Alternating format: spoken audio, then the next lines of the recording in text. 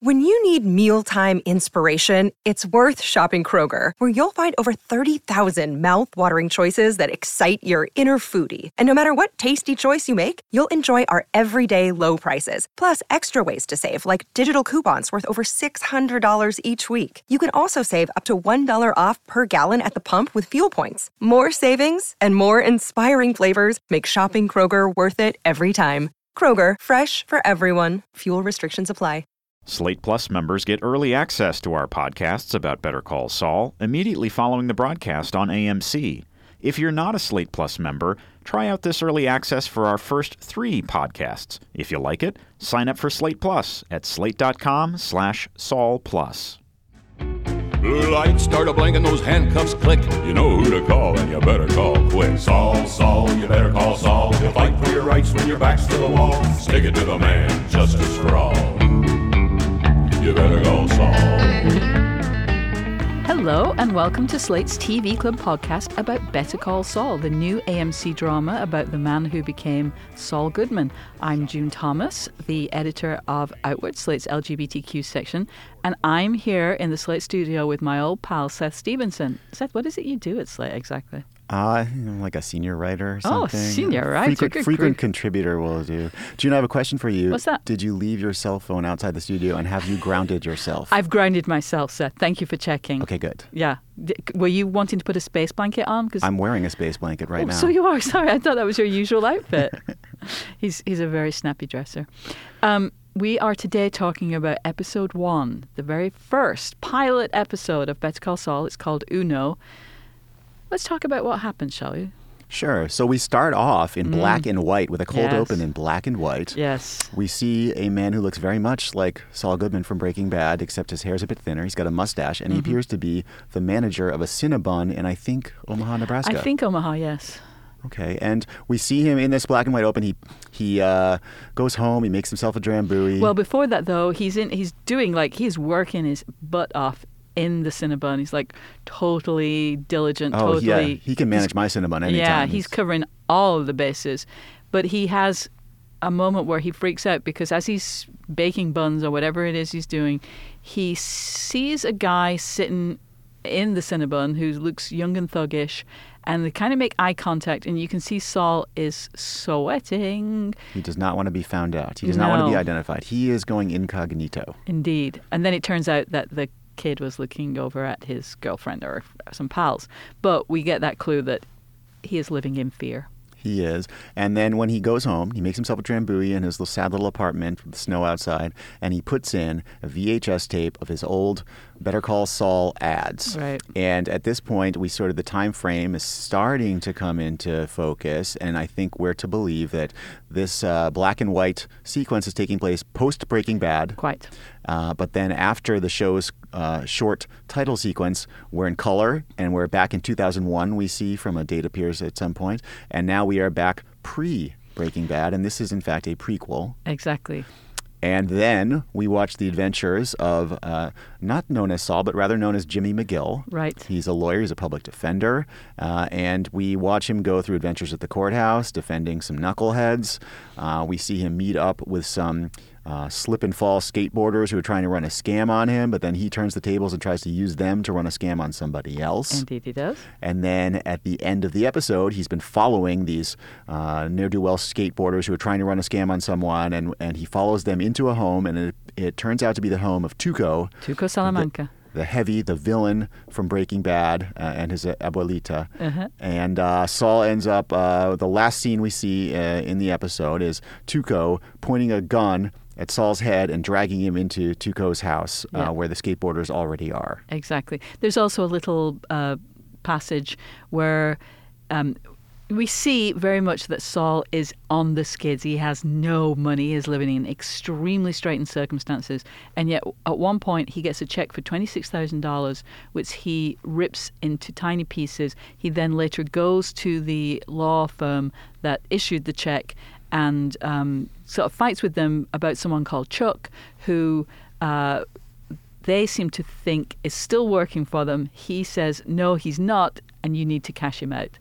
He's a partner in the firm. So that's another kind of little conflict that they've also set up. Right, and Jimmy McGill. We'll call him Jimmy McGill, even though the show's called Better Call Saul. We'll call him Jimmy McGill. He goes to Chuck's home at one point, and Chuck, is it his brother? We don't know. I mean, I guess age-wise, it could also be his father, but he always calls him Chuck. He never calls him Dad, or, I mean, I guess you never call your brother, but... Yeah, I sort of interpret it as maybe his brother, and his brother's living in this weird off-the-grid home with no electricity, it appears, with no refrigeration, and he requires all guests to leave their cell phones outside the mailbox and to ground themselves electrically. Somehow he has some sort of fear of electric impulses or of cell phone radiation or something like that. Yeah. So, Seth, we've described the episode in broad terms. Let's hear a moment from it. We're going to hear a section where Jimmy is talking to the knucklehead skateboarder fraudulators, and he's telling them a little bit about the history of a man called Slippin' Jimmy in Cicero, Illinois. Winters in Cicero are murder. You guys growing up out here in the Golden West, you don't know, okay? I'm talking cold that'll freeze the snot right in your nose. I'm talking wind that'll cut through your jacket and carve you up like a Ginsu knife. In fact, most folks in Cicero were scared of winter, but not Jimmy. Jimmy'd wait around all summer, and when September finally rolled around, he'd feel that first cold wind come sweeping off Lake Michigan. He knew it was coming. Was it Christmas? Was it Kwanzaa? Better. It was slippin' fall season. As soon as it was cold enough, he'd find a nice, smooth patch of ice. State Street was good, Michigan Avenue was better. He'd pick his spot, wait for it to get busy, then he'd walk out on the ice, and boom! He would biff it so hard, people would come running from 5 blocks away. Yeah, but did he collect? Did he collect? Slippin' Jimmy had it dialed in. Okay, one good fall, he'd clear $6-8 grand. That'd keep him in old Milwaukee and Maui Wowie right through Labor Day. $8 grand? $8 grand. Now see, I look at you guys, I see potential. The skateboard's a nice sprinkle. That makes it a year-round gig. And clearly, you know how to take a header, right? But I gotta ask you, your best day ever, how much did you clear? So we can talk about how that plays out later, but let's kind of step back a little bit first and talk about what our expectations were for this show. This seems like, of all of the new show, there are hundreds of shows that launch every year, but this one is particularly freighted because it is not only a spin-off from Breaking Bad, one of the most lauded, critically acclaimed shows of, well, ever. Of our new golden age of television, and perhaps of ever, yeah. Yeah. And it's also with the full cooperation and input of the creator of Breaking Bad, Vince Gilligan. And in fact, Vince Gilligan directed and co-wrote this pilot episode. Exactly. And he's also known as one of the nice guys. You know, he's not a difficult man. And clearly this episode was full of Vince Gilligan, Breaking Bad type elements. But first of all, let's talk about our expectations. Seth, how were you? Were you amped up for this show?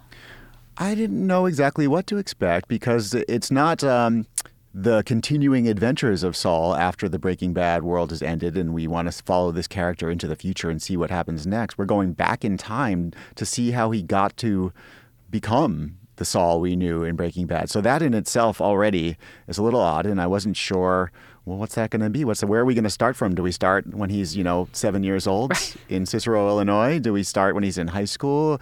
No, apparently we start just, looks like a couple years or, maybe 5 years, something like that. I believe 6 years is the official. 6 years before Breaking Bad begins. So we've got this 6-year time frame gap to fill up to get from here to there. Right. And that's going to present some fundamental challenges, I think, for this show because we know where this character is ending up. Yeah. This isn't like Breaking Bad where we're following a man's moral, psychological journey and we don't know what's going to happen.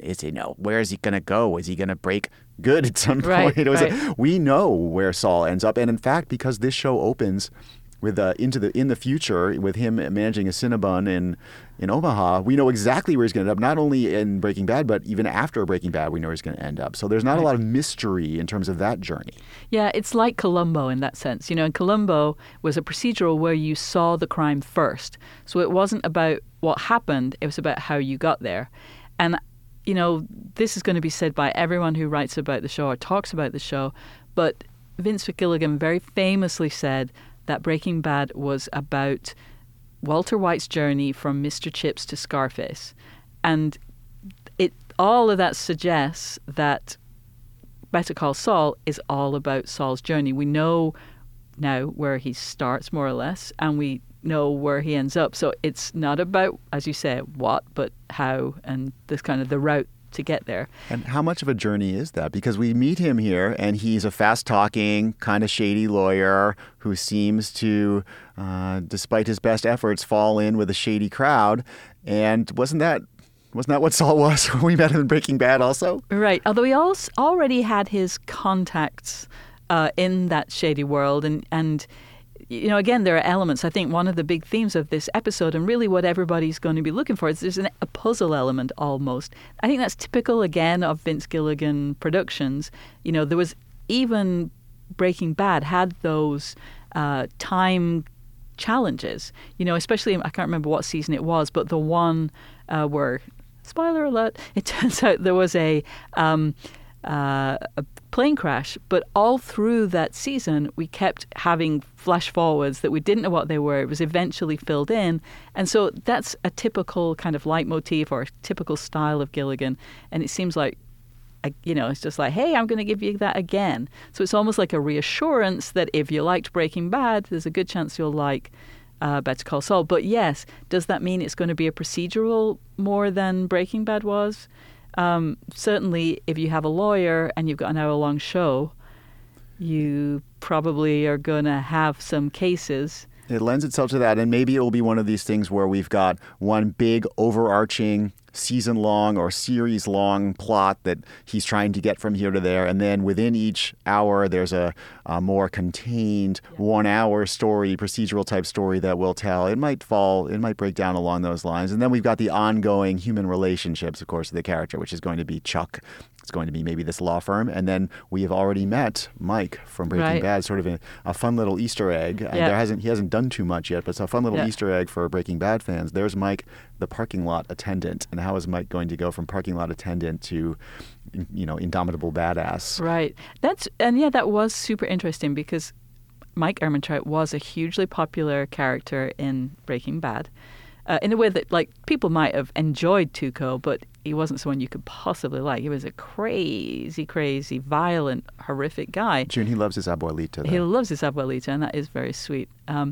But as we've seen him so far in these very tiny cameo, it seems that his role is to torture Saul. Later we know that he is one of Saul's kind of mentors almost. Now we're seeing, and later in Breaking Bad, Saul became like the teacher of Walt and Jesse.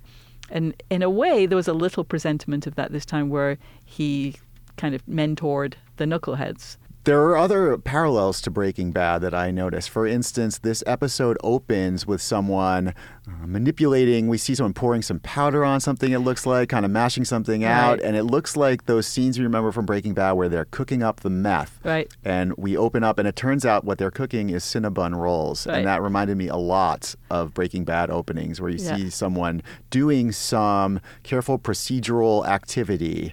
Except this time it turns out to be the most harmless, most bourgeois thing you could ever imagine. Exactly. And just even that location, too. I mean, one of the things that Breaking Bad was so effective at was making every place look scary. Yes, sometimes they went out into the desert, I guess it is, out in New Mexico.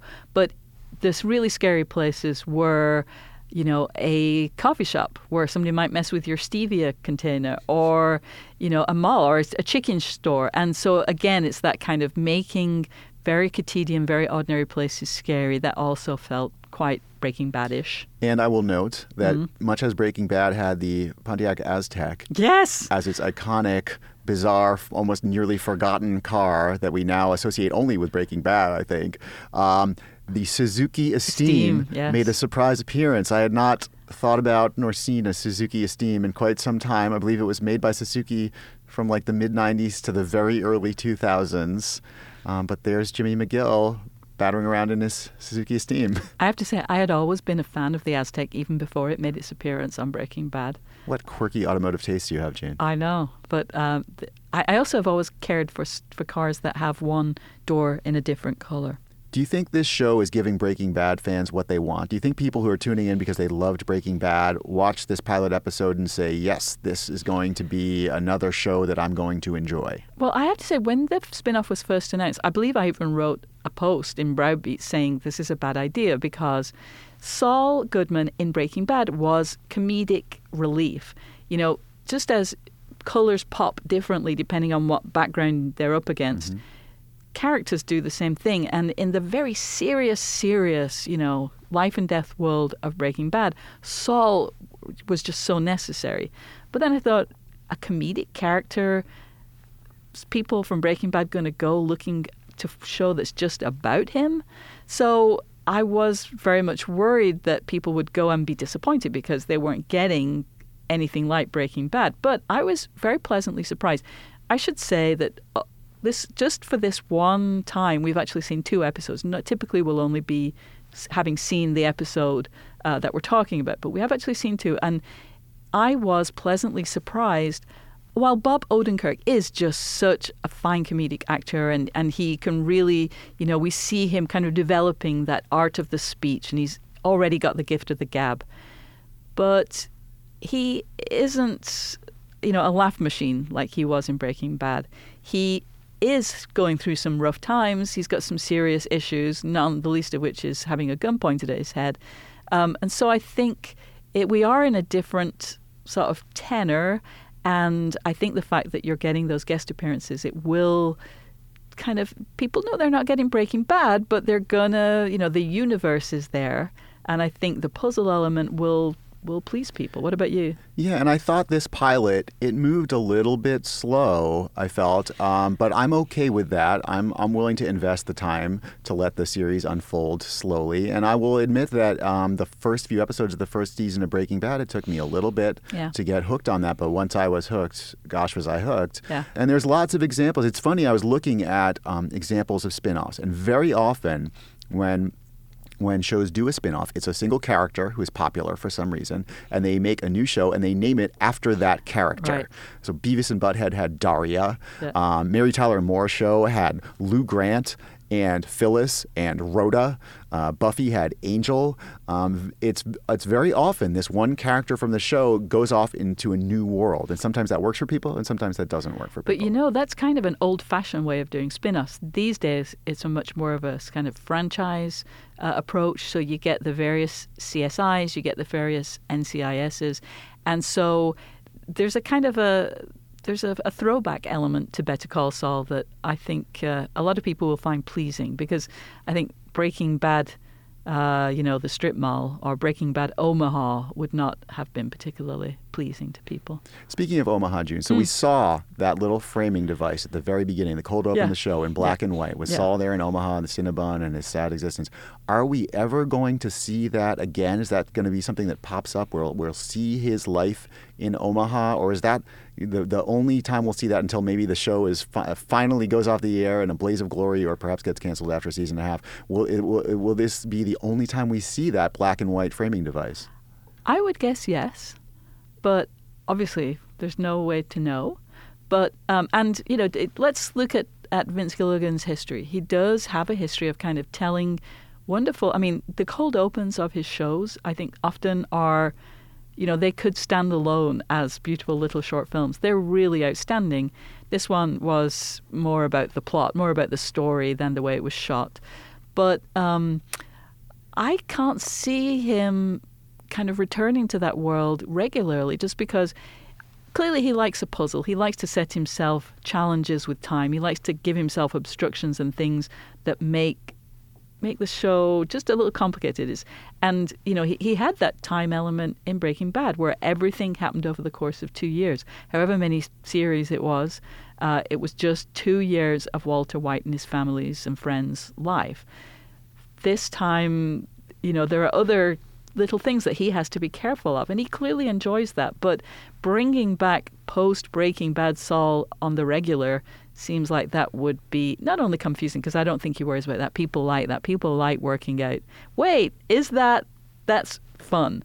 But just in terms of how you just kind of explain it and not completely clunk up the narrative, I'm guessing we won't. What do you think? I think you're right. I think we won't until the very end of the show, until the series, whatever the fate of this series is. I think you're right. We won't see that black and white Saul until then. And the one other question I have about this show, in sort of a meta question, is we are adding to the Breaking Bad canon now. And is there a danger that we somehow despoil all of the Breaking Bad universe by bringing these characters like Tuco and Mike back out? Could we George Lucas this thing? Could we ruin the beloved legacy of Breaking Bad? I don't think so, as long as they keep it to these characters that were kind of in the satellite orbit. We couldn't have any of the key characters. So if a cop came into things, it would have to be Gonzalez instead of Hank. We couldn't have any whites, or I've now forgotten what Hank's last name was, but we couldn't have anyone right in the middle. If we ever went to a school, it would be okay if it was the school that Walt used to teach at. If we ever involved a software firm, it would be okay if it was Grey Matter, but we shouldn't ever see any of the characters that were completely core. I would say. We'll look for those Breaking Bad Easter eggs in the show as we go along. And I do think that will be part of the thrill. Well, June, I'm looking forward. I'm looking forward to seeing where this show goes, and I'm looking forward to talking with you about it. Me too. But I think that's all we have to say about this particular episode. But we do want to hear what you think about the questions we've been discussing. So please send email to podcasts@slate.com. We're really curious to hear how you think they're doing. So thanks for listening to this edition of the Slate TV Club. And please join us next time when we will talk about Better Call Saul Episode 2. And check out our other recent TV podcasts about Downton Abbey and The Americans. Just go to iTunes and search for Slate TV Club. Our producer is Joel Meyer. The executive producer of Slate Podcasts is Andy Bowers. Bye, Seth. Bye, June. Shopping at the Walmart short just a couple of beans. There's a George Foreman grill down the back of your blue jeans. They caught you at the checkout, the blue lights blink, only one got a call, cause the others all stink. Better call Saul, better call Saul, better call Saul. Your husband disappeared in a most convenient way. Hello, I'm Felix Salmon, and this week on Slate Money, we're going to talk about net neutrality, which is not boring. It's actually kind of interesting. So tune in, and you'll get a free burger if you do so. Disclaimer, you won't actually get a free burger, but we will tell you all about Shake Shack, which is more healthy than eating one. Find us at slate.com/slatemoney.